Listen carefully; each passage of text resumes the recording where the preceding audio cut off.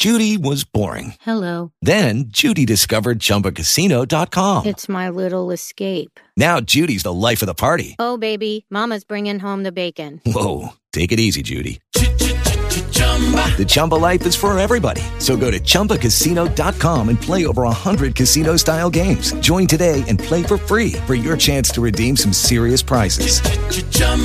ChumbaCasino.com. No purchase necessary. Void where prohibited by law. 18 plus terms and conditions apply. See website for details. This is Montel Hardy of NGSCSports.com and the Cold Front. You're listening to the Earnestly Speaking Podcast. Yo, this is the Heartthrob G Steelio, and you are now tuned in to the Earnestly Speaking Podcast, which means EJ doesn't have to walk the dogs, which means EJ doesn't have to change a diaper, which means EJ got permission from his wife to do the show for you. This is Andy Carlson of the Dad Mode Podcast, Common Sense Parenting in a Politically Correct World, and you are listening to the Earnestly Speaking Podcast. Get some. Hey, this is Jameson Welsh from BelieveTheHypeNBA.com, and you're listening to the Earnestly Speaking Podcast on... Hi, this is Jeffery Paternostro from Amazin Avenue, and you're listening to the Earnestly Speaking Podcast.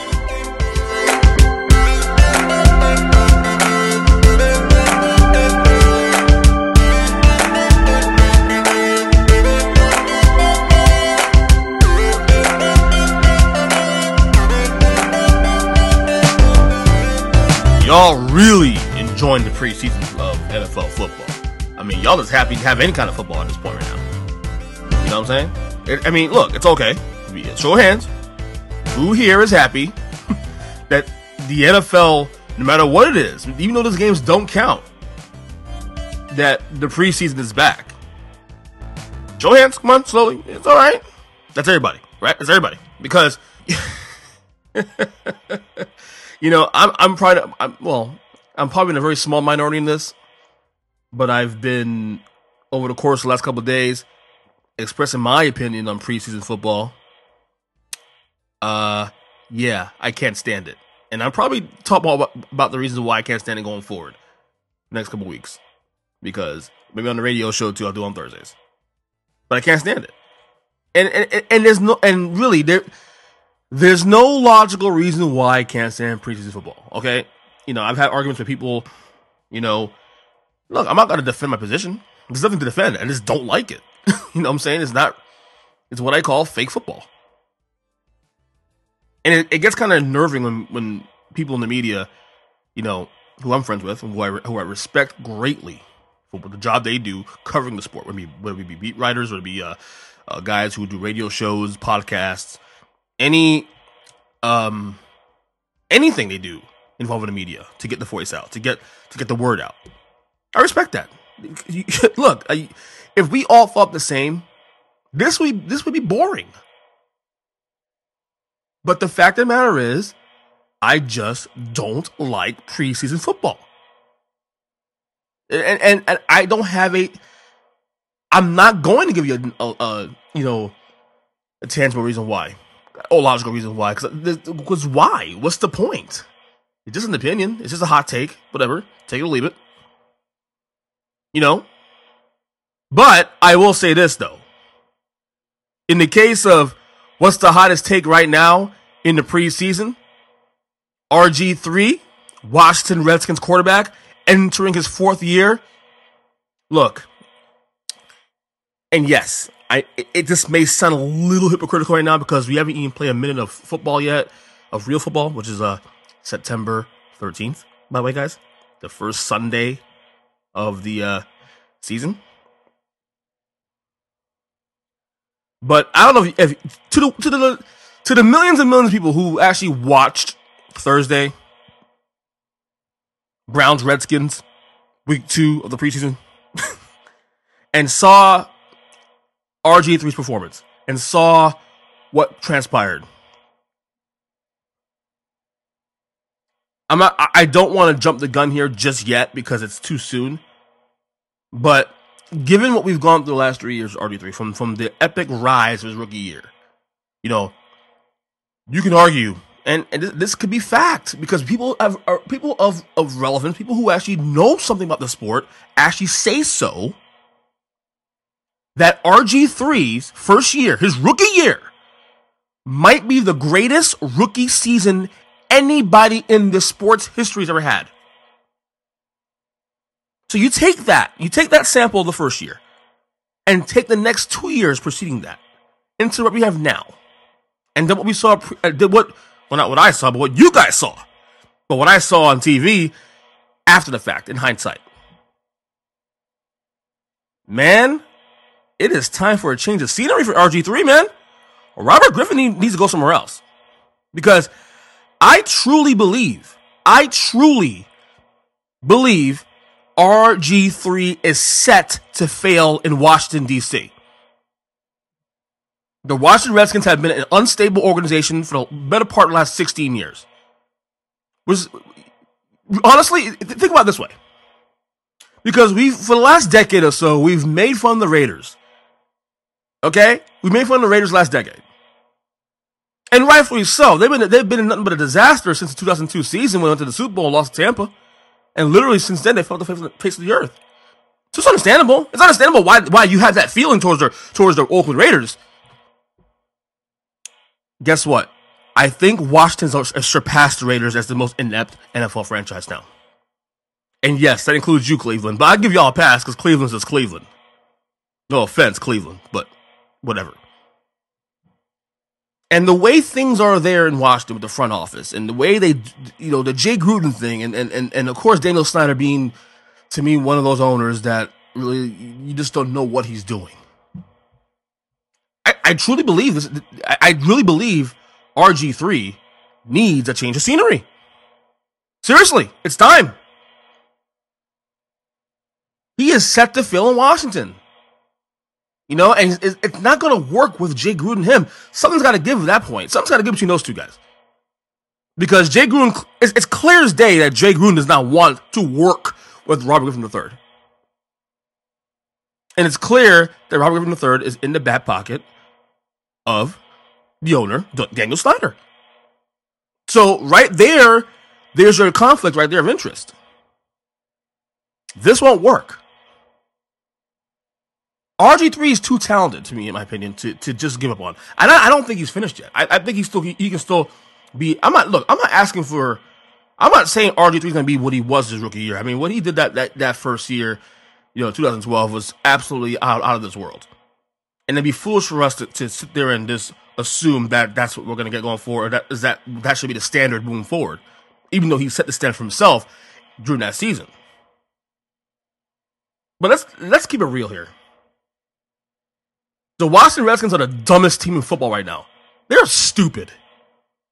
They're stupid. And to be honestly, and as a fellow NFC East fan, me of course being New York Giants, and knowing and seeing the Redskins through the years. Remember, this is a franchise that's won 3 Super Bowls and gone to many others. This is one of the better franchises in NFL history. And yet, kids who are under 25 years old, who probably got into football in the last 10 to 15 years, unless you're reading your history books, you ain't going to know that. You're not going to know that. Why the hell they kept sitting him out there in the first place? 8 attempts, 6 hits. Why the hell is he in the game? That's why I can't stand preseason football. I'm tired of beating that hammer down. I'm tired of it. I just think he has more to give. I think RG3 has a little more to give than what he's getting the last couple of years with Jay Gruden, and of course last year Shanahan and all that stuff. But he's set to fail in Washington. He's got to go. This is Kyle Nash, the student of the game, and you're listening to Earnestly Speaking Radio.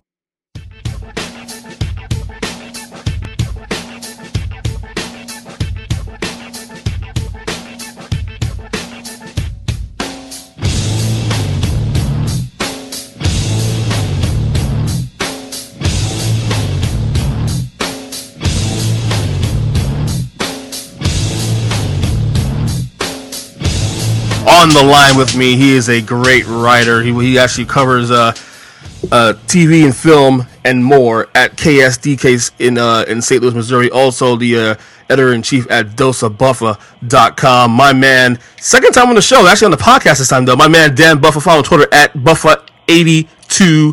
St. Louis Cardinals homer. The second one I know now. What's up, Dan? What's going on? How you doing? This is a little Monday morning dish time.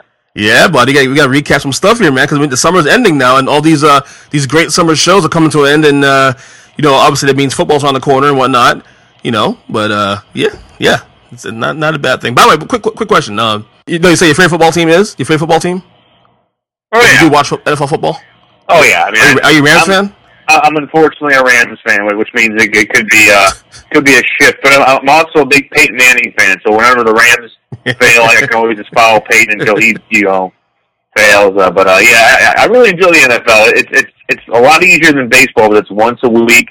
It's a lot easier on the nerves. You can kind of gear up for 6 days, and then it's not a daily grind. So football is kind of a welcome transition. Especially if you're a fantasy player, of course, because if you play fantasy sports, football, you worry about that once a week. You set your lineup, and that's good. That's it. Yeah, it's over. You can put a bunch of thought into it. You don't have to keep going day by day with your pitchers and your backup, your bench. You just load it up for one big game, and that's it. Right. But we ain't here talking about football right now. We got a lot of time before football starts. We'll talk about that down the road. We'll talk about Ballers, our guilty pleasure right now here. Just ended last night. Season finale, HBO Ballers, starring Dwayne "The Rock" Johnson. What was grade A to F? Grade to finale last night. You like the finale? I did. I think I give it a B+. I think it did what it wanted to do, and I think it's coming back for season 2. I think we'll kind of anxiously await. Season 1, it isn't like I can see where some people were saying it ended a little bit too optimistic. It kind of left some conflict in the end between some of its characters, but maybe they kind of wanted to end it that way and explore different things in season 2. The biggest thing where I kind of thought was kind of funny was the Ricky Jared reawakening, and I guess that's they're doing it. Maybe he's going to have a downfall in season 2, but overall, it's a guilty pleasure show. It's not meant to be heavy in any way. I mean, if HBO wants to go heavy, they go True Detective or Leftovers. The other side of the spectrum is basically Ballers. So it's kind of like a summer lager. You gotta drink it, you enjoy it, but it's not supposed to knock you on its butt. It's supposed to be enjoyable. That's why I like the show too. It doesn't pretend to be something it's not. It's a great quick fix, half an hour show, gets you happy for 30 minutes and then let it go. I know the complaint now with people is that the show's not long enough. It's only 30 minutes. But here's the thing, though. I still believe if that show is more than 30 minutes, though, I don't think you appreciate it as much. No, I think it would probably wear out its welcome. It would probably wear out its story really fast. If it was 10, exactly. Instead of 10, 30 minutes, it would be 10 full hours. I think that would just wear it out.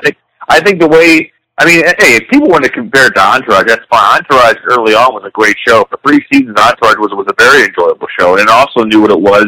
It gave you a peek behind the business, and that's kind of what Ballers does. It kind of gives you a little peek behind the NFL, behind the scenes. I mean, it's got one of its staff writers is Rasheed Mendenhall, so he's dishing with these writers on making things as authentic as they are, and how guys kind of go through that grind and with, the way that they can blow their own careers up with their behavior. And I think it's all anchored by The Rock, though. And I think the fact that The Rock is an ex-football player in college, he's got the look, he's got the charisma. This thing runs 100% on The Rock fuel. Absolutely. What I found fascinating, too, is that the show, typically we watch HBO shows, Game of Thrones, whatever it may be, True Detective. A lot of those shows... Well, mainly shows that have storylines they end their seasons with major cliffhangers. This show didn't have that. This show ended on a very positive note. It was very positive. There was really no conflict really you can speak of going into next year anyway. No, I mean, it's probably just going to pick up with the same characters, and as anybody who follows the NFL knows that if one character has a happy ending one week, the next week it could be a horrible thing. I mean. We all know these characters have demons. I mean, with The Rock's character having the post-traumatic stress and not being able to shake off his playing career, and Ricky Jared's wildness, and you have a lot of guys that are faulty, and it always it gives the writers plenty of juice. I just hope they come back in season 2 and they keep the edge. I mean, it's a fair mix of showing people the NFL business and also kind of showing them the do's and don'ts, and it's like I say, it's a light pleasure, but if it gets a little bit more edgier, I wouldn't mind it in the second season. Right. Now the show started pretty slow. Like a lot of complaints early on the first couple episodes of the show started pretty slow. It didn't move fast enough. Obviously you stayed with it though. What kept the show interesting for you? I think it's really just the Rock's character. I think it's the fact that we all know he has this exterior of bravado that he thinks he's okay, but then there's more beneath the surface. The other characters are entertaining, and they have their own little ways of being interesting. But I think it's just the Rock. I think it's just the way he plays the character. He doesn't play. I think really for me was the chemistry between him and Rob Cordovoy, who played what is his name? His partner in crime. Joe, yeah. Joe. I think Spencer and Joe. He's insane. He is insane, and it fits the actor. He's a wildly funny comedic actor, but I think it's also their interplay. It kind of reminded me of in a way, go right back to Entourage. Kind of reminded me of Eric and Vince, on the show. Kind of they know each other's strengths and know each other's weaknesses. It's kind of like, the big guy and a funny guy that they make a good team, but really it's The Rock. I mean, throughout the whole show, if he doesn't keep you interested, then you're just not a fan of his, you're not a fan of football. Because if you're a fan of football and The Rock and, just a very fun, easygoing show, it's just, it goes down really easy. People that probably didn't like it probably just came off of True Detective very depressed. That's so true. That is so true, man. What was your favorite storyline this season so far? What was that again? The favorite storyline so far this season. Favorite storyline on Ballers? Yeah. I would have to say, as much as I like The Rock's character, I really wanted to see him. It was him and Vernon and Troy Garrity's agent. I really wanted to see him sign that contract. Because if he didn't sign that contract at the end of the season, I would have been pretty mad.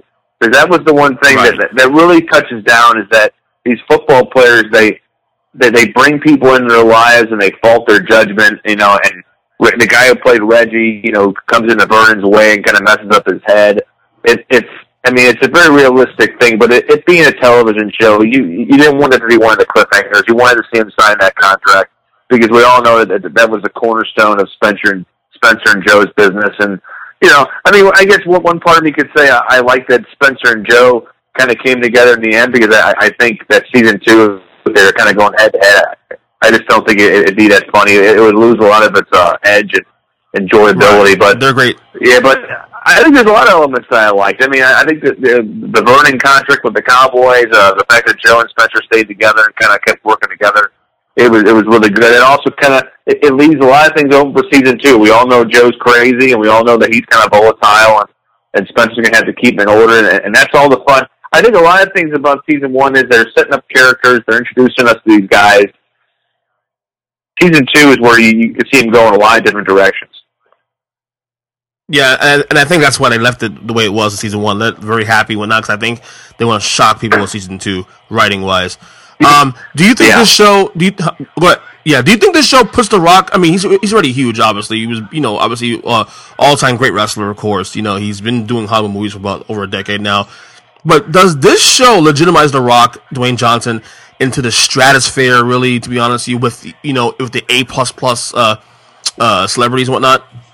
I think it does. I mean, we all know that we're never going to see Rock on the Oscars stage getting a statue, and I think he's fine with that. I think people are fine with that. I think he's a different kind of a pleasure, and I think it does. I think it opens him up to a whole new league of possibilities. I mean, we all know that he can carry a comedy, he can carry a children's film, he can carry an action film, but the fact that he's carrying an HBO series with the most prestigious network on television, that says a lot. I mean, Jillian Farino. I mean, if people ever want to really connect the Entourage connection, you got Mark Wahlberg and Stephen Levinson, who produced Wahlberg, who produced Entourage, are producers in the show. And Jillian Farino, the director, he did a lot of Entourage. So there's your instant connection there. I think these guys saw something in The Rock. They saw a way to combine, the NFL experience, and the show ends right as the preseason's going on, so that they got you all hopped up for football. And I think it's designed that way. I think it was perfectly placed as far as starting in June and July and kind of going into August, right where football's kind of starting to heat up. It's kind of like your football NFL season appetizer, and I think they planned it really well. But they put all the chips on the rock, and I think this does open up to some more possibilities. I think people will gain a little more respect for him that he can do the leading man charisma, comedy, commanding performance. I think this just kind of raises his level a little more, even though I think people already knew how great he was, but the fact that he's leading an HBO network show pretty much by himself, it's a supporting cast of strong characters, but it's pretty much his show. Right. Are there any HBO shows this fall you're looking forward to watching?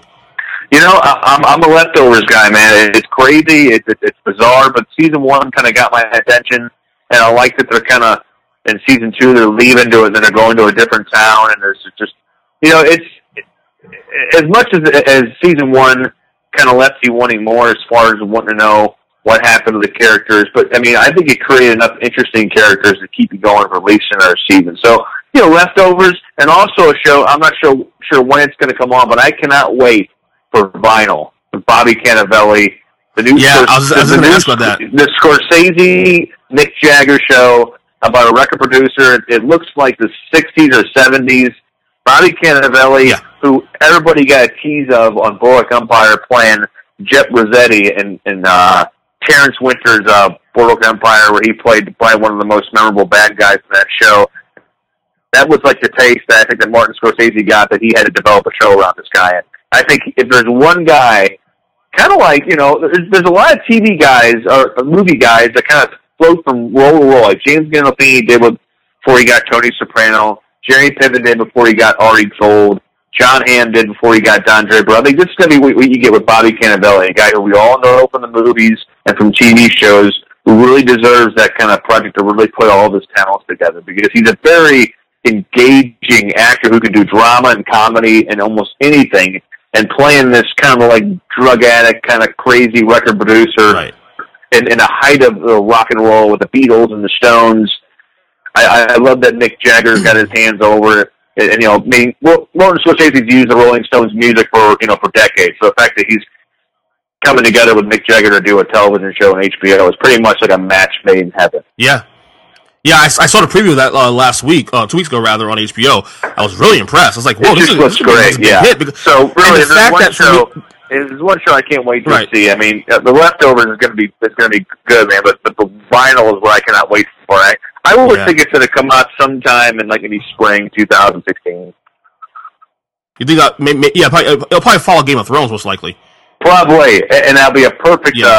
That'd be a perfect thing to kind of exit Game of Thrones on, as kind of a cool little kind of old school music show.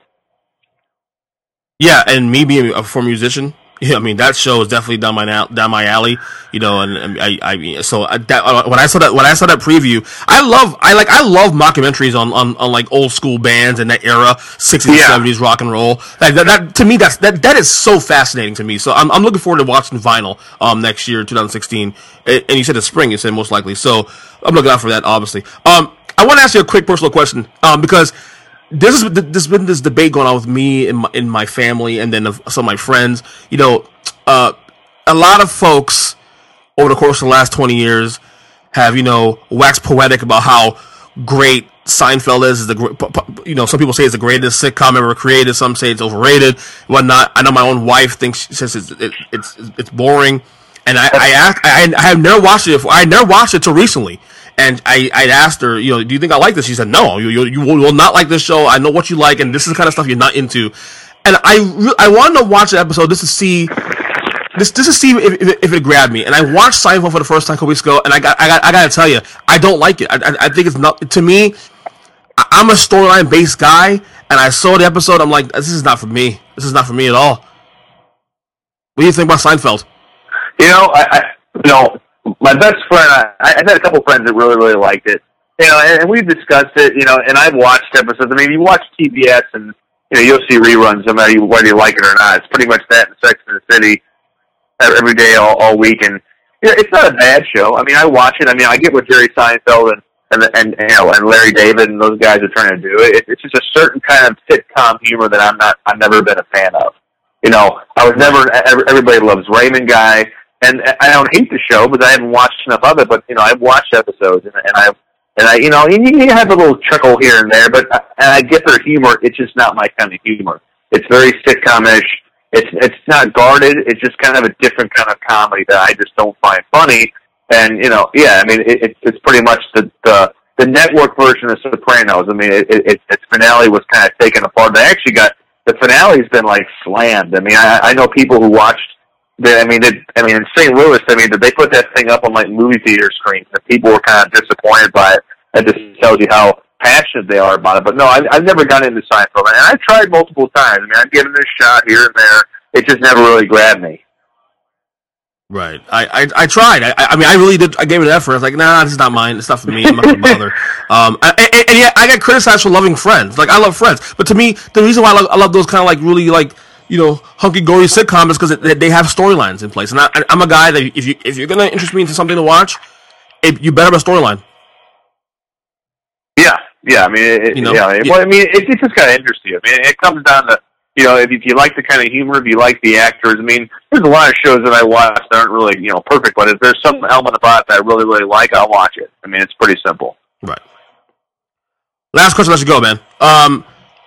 Fall's coming, like I said, fall's coming up. Obviously, football is obviously the big thing in the fall, but TV shows, whether it be new or TV shows that are renewed for another season, are back this fall. Just give me three favorite shows right now this fall you're looking forward to watching. Just give me three. As far as returning shows, I mean, I'm kind of a fan of The Good Wife. I like The Good Wife. My wife and I, I mean, it does the courtroom drama pretty good. It's got a good story. It's got a really good cast, and it's always willing to shock you. As far as a network show, I mentioned The Leftovers, but I'm also a Homeland fan. I think season 3 kind of recovered what season 2 kind of left in pieces across the ground. Season 3 kind of brought a good storyline together. Showtime's also got The Affair. That was a good little show with Dominic West and I think Ruth Wells. That's on Showtime, right? That's on Showtime, right? It's kind of a good back-to-back thing with Homeland and The Affair. I'm on Ray Donovan right now. I'm a big Ray Donovan fan. It's a very good show. You didn't start that one. Yeah, I mean, it's on its third season. Liev Schreiber, Eddie Martin, Dash Mihok. It's basically about this Boston guy who moves to LA, becomes a fixer, gets involved with a lot of bad people, and it's got it's one of those things that's very familiar, but it's potent and it's very well done. We all know January brings Banshee, so I'm waiting for that, the final season. There's a lot of shows I kind of watch, but those are the few I'm really kind of looking forward to that I'll really devotedly watch and be waiting on. Now, I shouldn't say this because, there's a couple of shows here I'm going to mention here that I haven't even finished watching the first season. Like Gotham, I like the show. I haven't finished it. Yeah, I'm looking forward to watching that show. How I Get Away to Murder, haven't finished that show yet, first season, but I'm looking forward to watching that show. Grey's Anatomy, look, don't judge me, but I'm actually a big Grey's Anatomy fan. I watched that. I'm a big 12 years in. I'm loving it. I don't give a crap. You can judge all you want. I love that show. Sorry. Oh yeah. I mean, I watched the first 10 like a real hard fan, and I watched the last 2 here and there. Yeah. I mean, I was a big Grey's Anatomy fan. I got wore off a little bit in the last couple seasons, but I'll still watch the occasional episode, and it's got a good storyline. Because my wife still watches it every week. Yeah, and I'm curious to see where they go without Patrick Dempsey now. Now that he's gone off the show. I'm really curious to see where Meredith goes. Going forward with that storyline. Now that he's off the cast. Yeah, definitely. It'll be very interesting to see where that goes and see if it gets kind of lighter, if it gets darker. I think it's going to get a lot darker. Mm-hmm. Anyway, you can follow my man Dan Buffa on Twitter at Buffa82. Once again, he's a writer at KSDK in St. Louis, Missouri. Also, the founder of DosaBuffa.com. Check it out. He has some great like stories and great insight on many things. Not just movies and TV, but also it could be politics, it could be baseball, anything it may be. But check out his site. Great follow. Great person to talk to. We'll do this again soon. Definitely, brother. All right, man. Yeah, good times always. Look forward to the next time.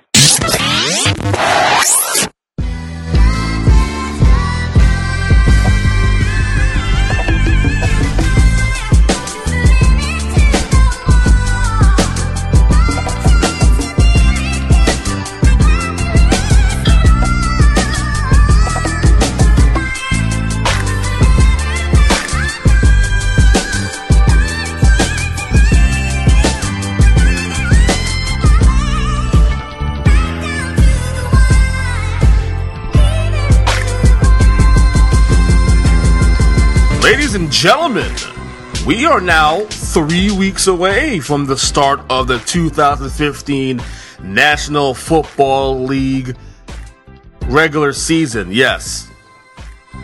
As we learned on the previous podcast, I don't acknowledge preseason. Don't throw at me this whole, wait, football's back now. Dude, I tried to sit last night and watch that Bengals-Bucks game, and I watched maybe a minute of it. Want to check out Jameis Winston, Florida State guy. I want to see how he looks. Looked decent, but I'm not going to take what you saw there and intertwine that into the regular season, because there's two different worlds, man. There's two different worlds. I'm not getting into that. And quite frankly, I already wasted 43 seconds of this podcast where they talk about preseason football, and it does not need to be talked about on this podcast because I'm done talking about preseason football. Okay, I'm not going to be a whiner, and there's 55 seconds now of preseason football, but I'm not doing that. I'm not going to do that. Because it's not fair to you guys.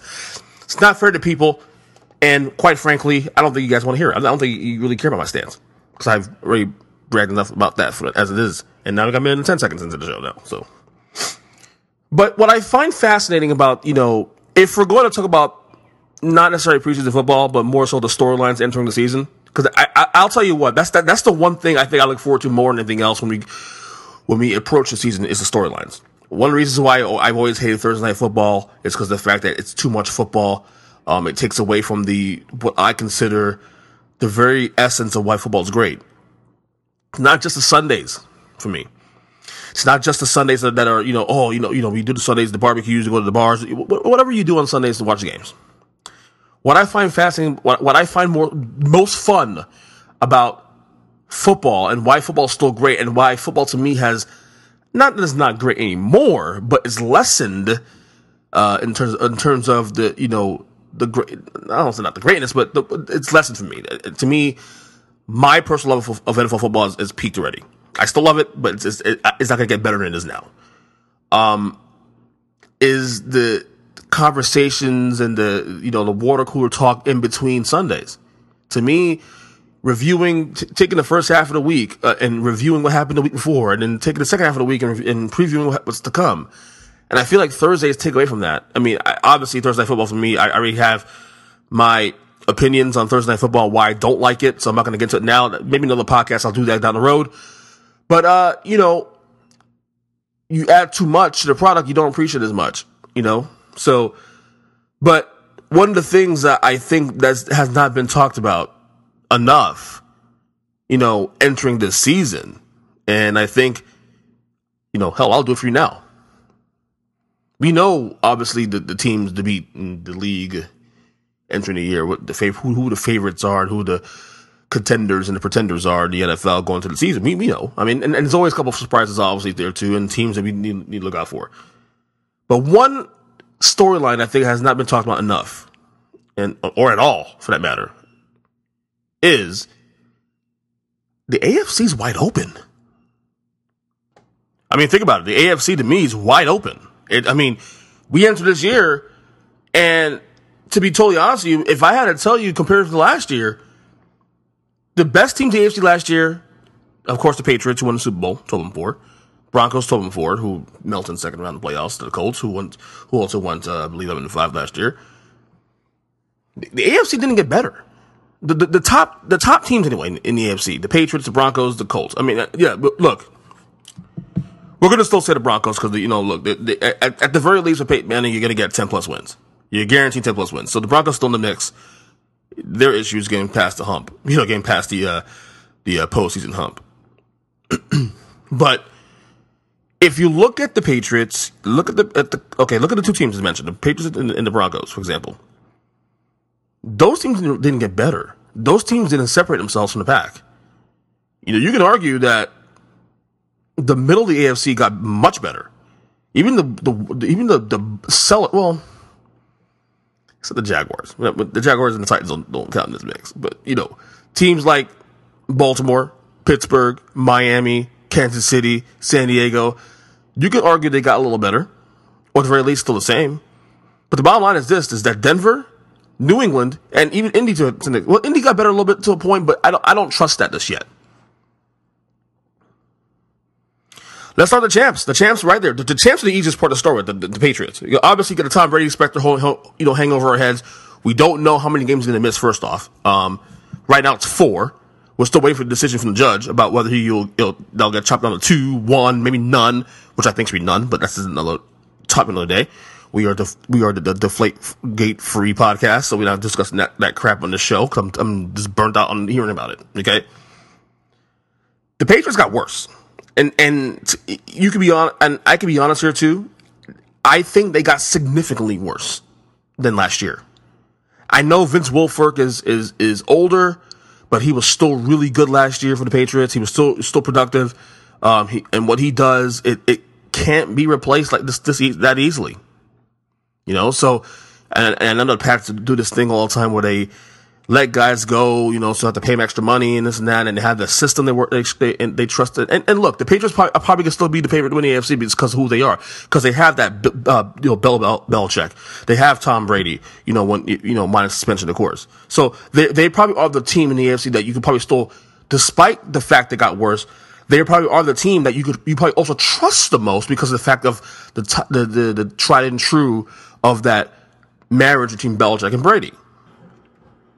So that alone should be trusted. That alone, Belichick-Brady combo, which probably is the greatest coach to quarterback, combination in NFL history. I mean, you can talk about Bill Walsh and Joe Montana and, all that. But the fact of the matter is, this duo has been together 15 something years, and yet they've won won Super Bowls, however it may be, whether they cheated or not, and they've won multiple AFC East championships and done all these great things and stuff. So, that alone should trust the Patriots. But then again, at the same time, they got worse.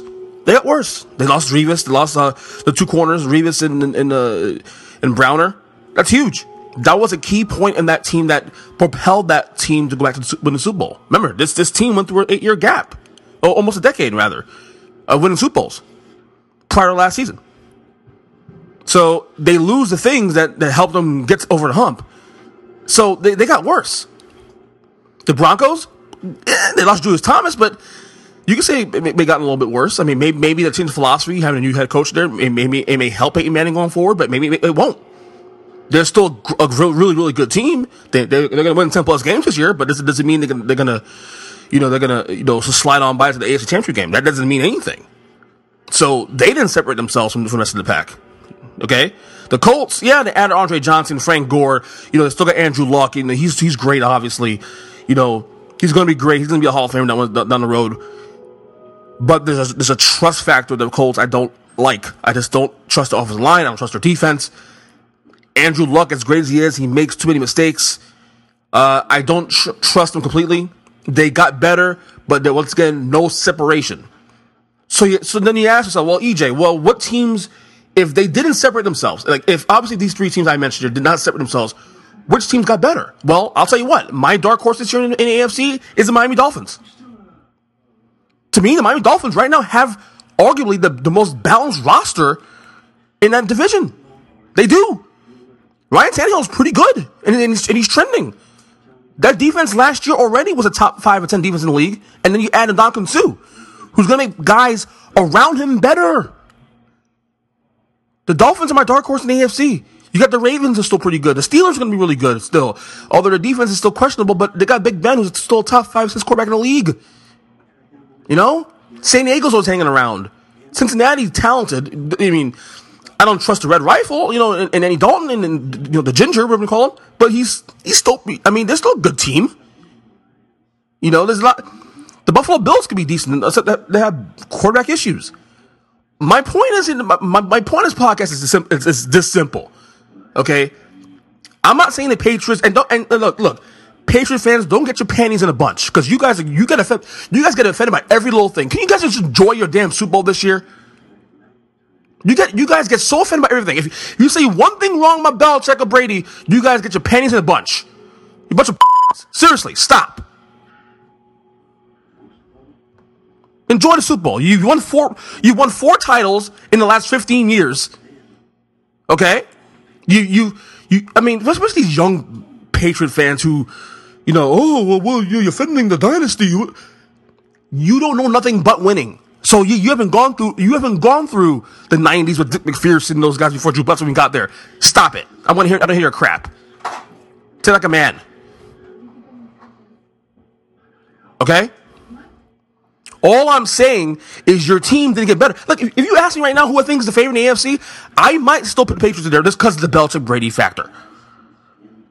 But you have to acknowledge that neither the Patriots or the Broncos or the Colts did not make any separation in that conference at all. And to not acknowledge that means that you're just a complete homer. Seriously, you're just a complete homer. So, in retrospect, the Dolphins, the Bills, the Chargers, the Ravens, the Steelers, they made gains. And you know the playoffs, it's all or nothing situation. You lose one game, you're done. It doesn't take a series like in baseball and basketball and hockey. We lose one, you can go 16-0. You lose one game, you're out of the playoffs. So please don't spare me the crying right now, everybody, that Bronco fans and Patriots fans and Colts fans, that I don't respect you. Okay? You guys did not get better.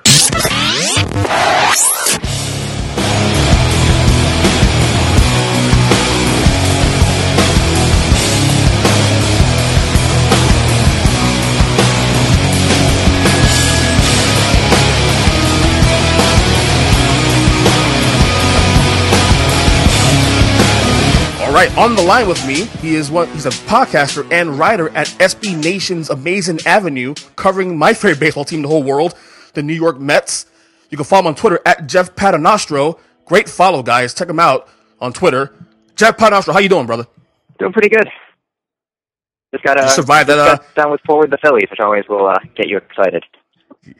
It's so much fun for me because not only the 4-game sweep is great because the Mets are winning, but it's who they beat this week too. I can't stand Philadelphia sports anyway.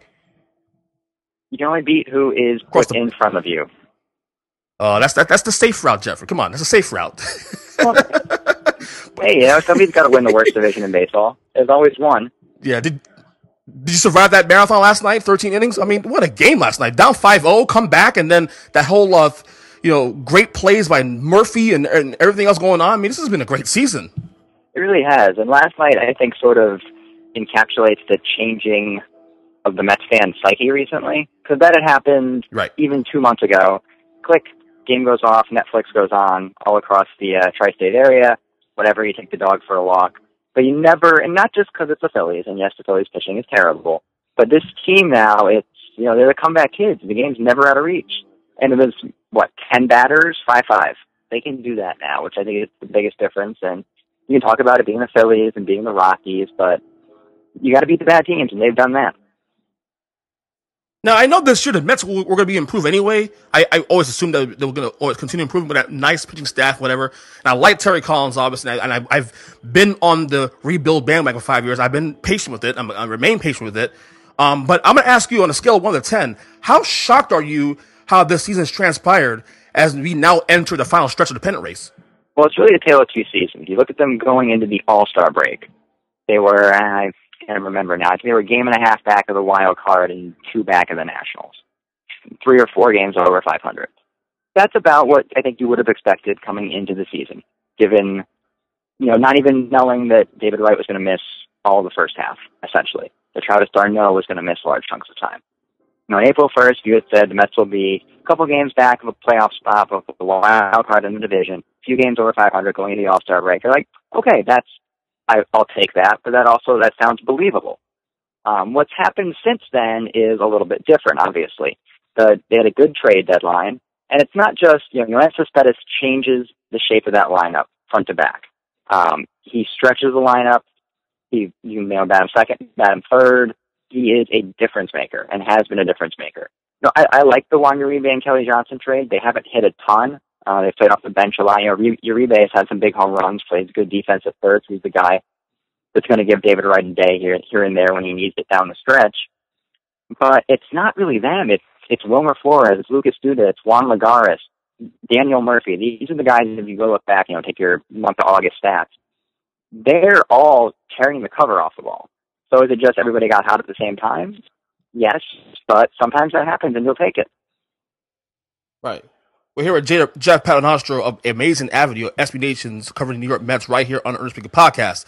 Like you just said, the hitting's been incredible. They just completed a 4-game sweep of the Phillies, who I can't stand, but it's good. And And as right now, we're almost not in August yet, and they've hit 40+ home runs in this month, when a month ago they didn't say they could hit the Bronx out of a barn. What's been a sudden change, though? Has it been a lineup change? And don't forget, too, this is also without Lucas Duda for half the month, and Dave Wright just got back this past Monday. What's been a sudden change with this? What happened? I mean, I don't know. I honestly don't. It's one of those things where sometimes you just have a month. There's an old, back in the old sort of like rec sports baseball news group days, back when the internet was in its youth, there was Boros's Law. Boros McCracken is a very famous sabermetrically inclined baseball analyst. But he came up with the idea that basically if you're a major league quality player, so anything from Daniel Murphy to Miguel Cabrera, you can do basically anything in 80 at-bats, 100 at-bats over the course of a month or so. Anybody can have a hot month. Anybody can have a terrible month. I mean, think back to Curtis Granderson's April last year, when he was basically left for dead. You can hit for 100 for a month. You can hit 400 for a month. Sometimes a bunch of guys just all get hot at the same time. And I think the parks they played in has helped, certainly. The shape of the lineup is different now. I mean, Travis d'Arnaud's been batting 8th, and I don't necessarily agree with that, but he's been hitting 8th. Michael Conforto was hitting 7th. I think we've maybe forgotten Conforto, too, as well. He's a guy I loved as a prospect. I didn't think he would come up and be this good this quickly. I thought he would be good. I thought he'd be an improvement over what they're running out there in left field at the time. But he's a guy that can hit 7th in this lineup and hit the ball out, take good at bats. Just 1 through 8 now, they have a major league quality hitter at every spot. And it didn't have that in May and June. I mean, this is a team that DH Danny Muno in the Yankee series in April. This is the guy that had Eric Campbell play 14 innings in left field in the Wilmer Flores walk-off game right before the trade deadline. They just the upgrade. It's like, we talk about, they got above-average hitters in the lineup now. Not only do they have above-average hitters in the lineup, the above-average hitters are replacing well below-average hitters. That's a huge jump that I think maybe just gets understated by they added some good major league hitters. They didn't even have average major league hitters before this at a lot of spots every day. Very true.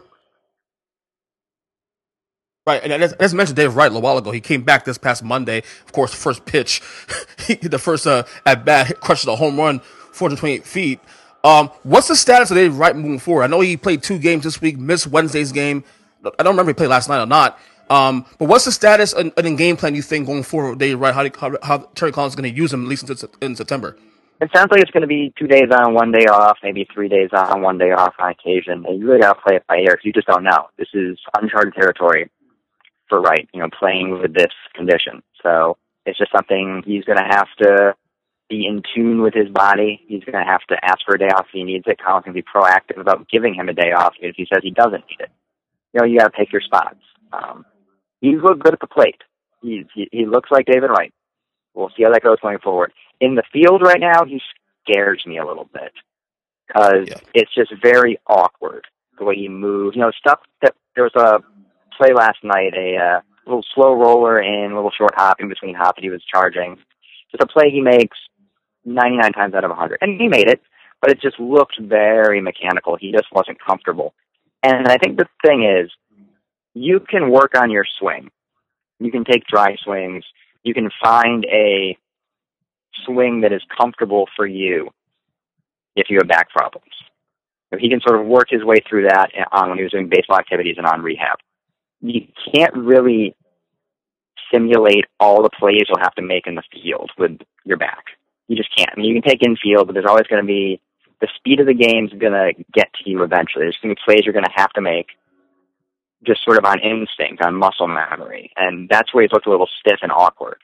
And that may come with more game reps. It may never quite get back to where it was before. It's a degenerative back condition. But I think just having him around, again, it's a guy that looks like another quality major league hitter in the lineup. And he doesn't have to be the savior. He's not coming into this lineup to save a team.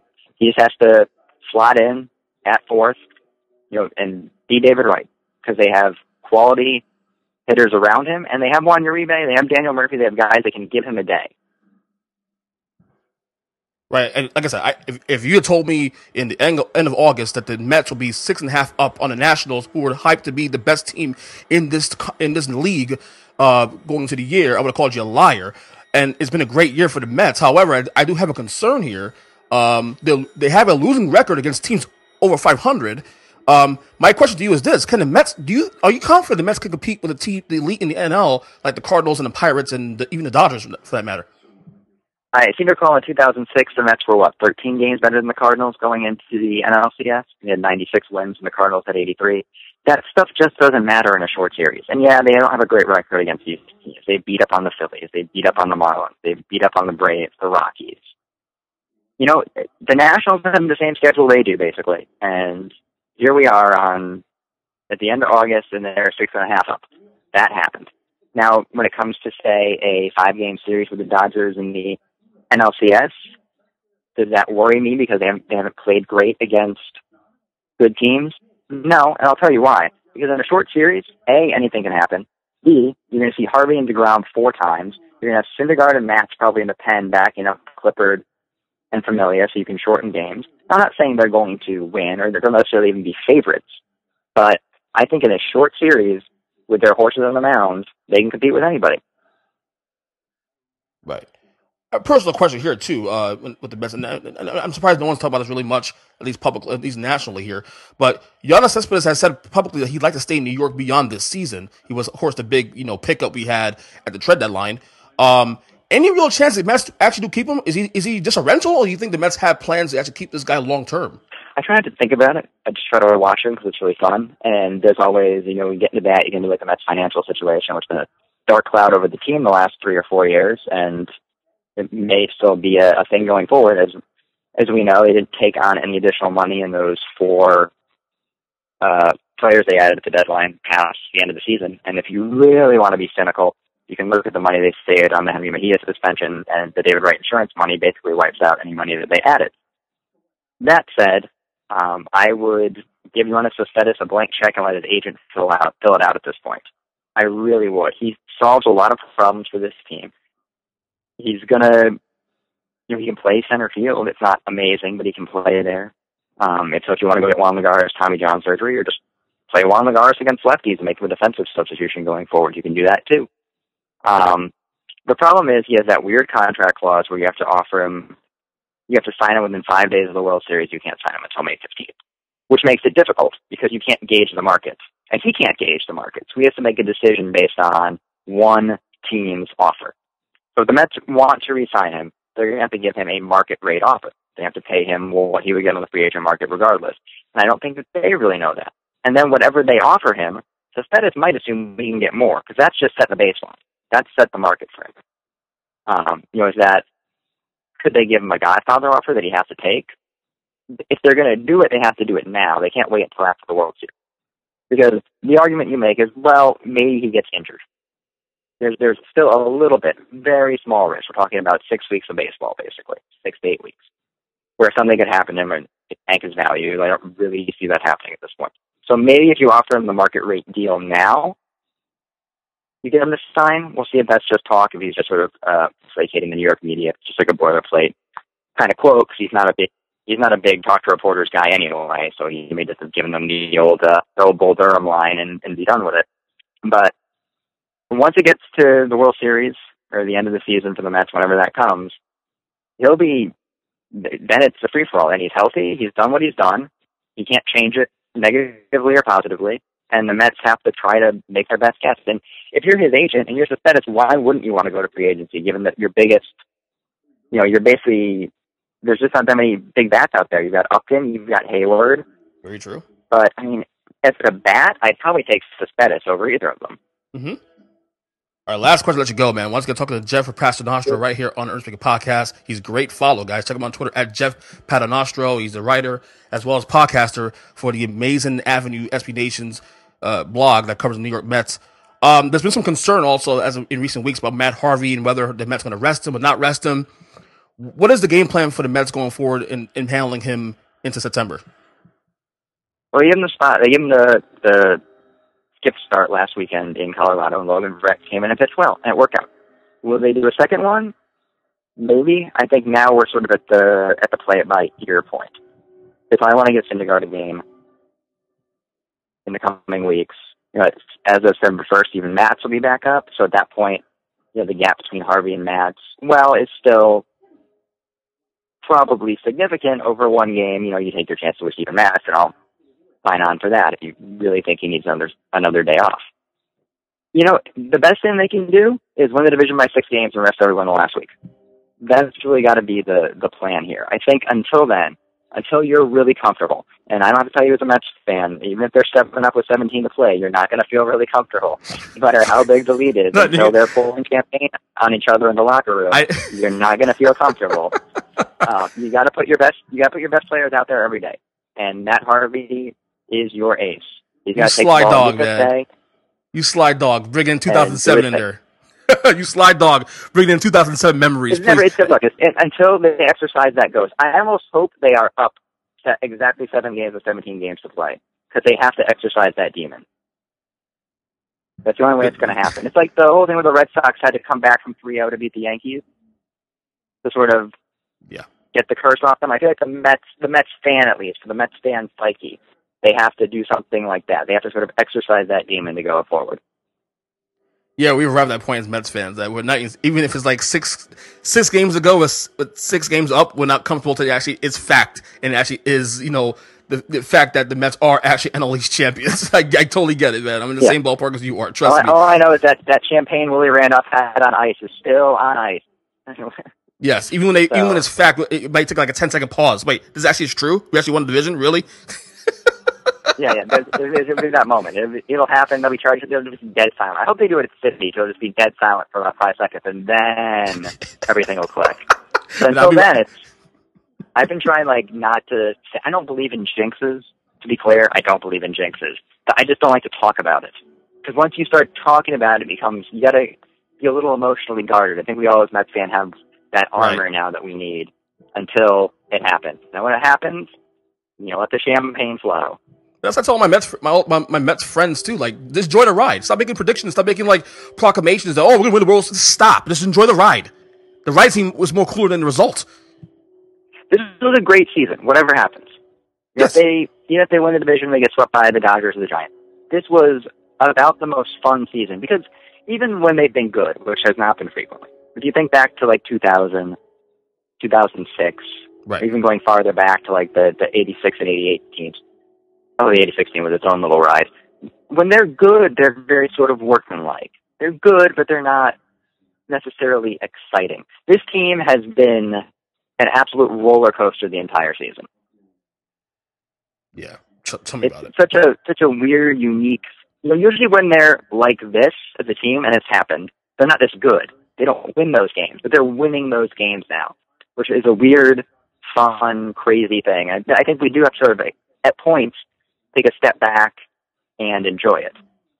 Hopefully we'll have a week to do that, because they'll win the division by 6 games, and I can just be a part. And I'll tell you what, if it becomes true that the Mets win the division, August was the month that made it happen, to be honest with you.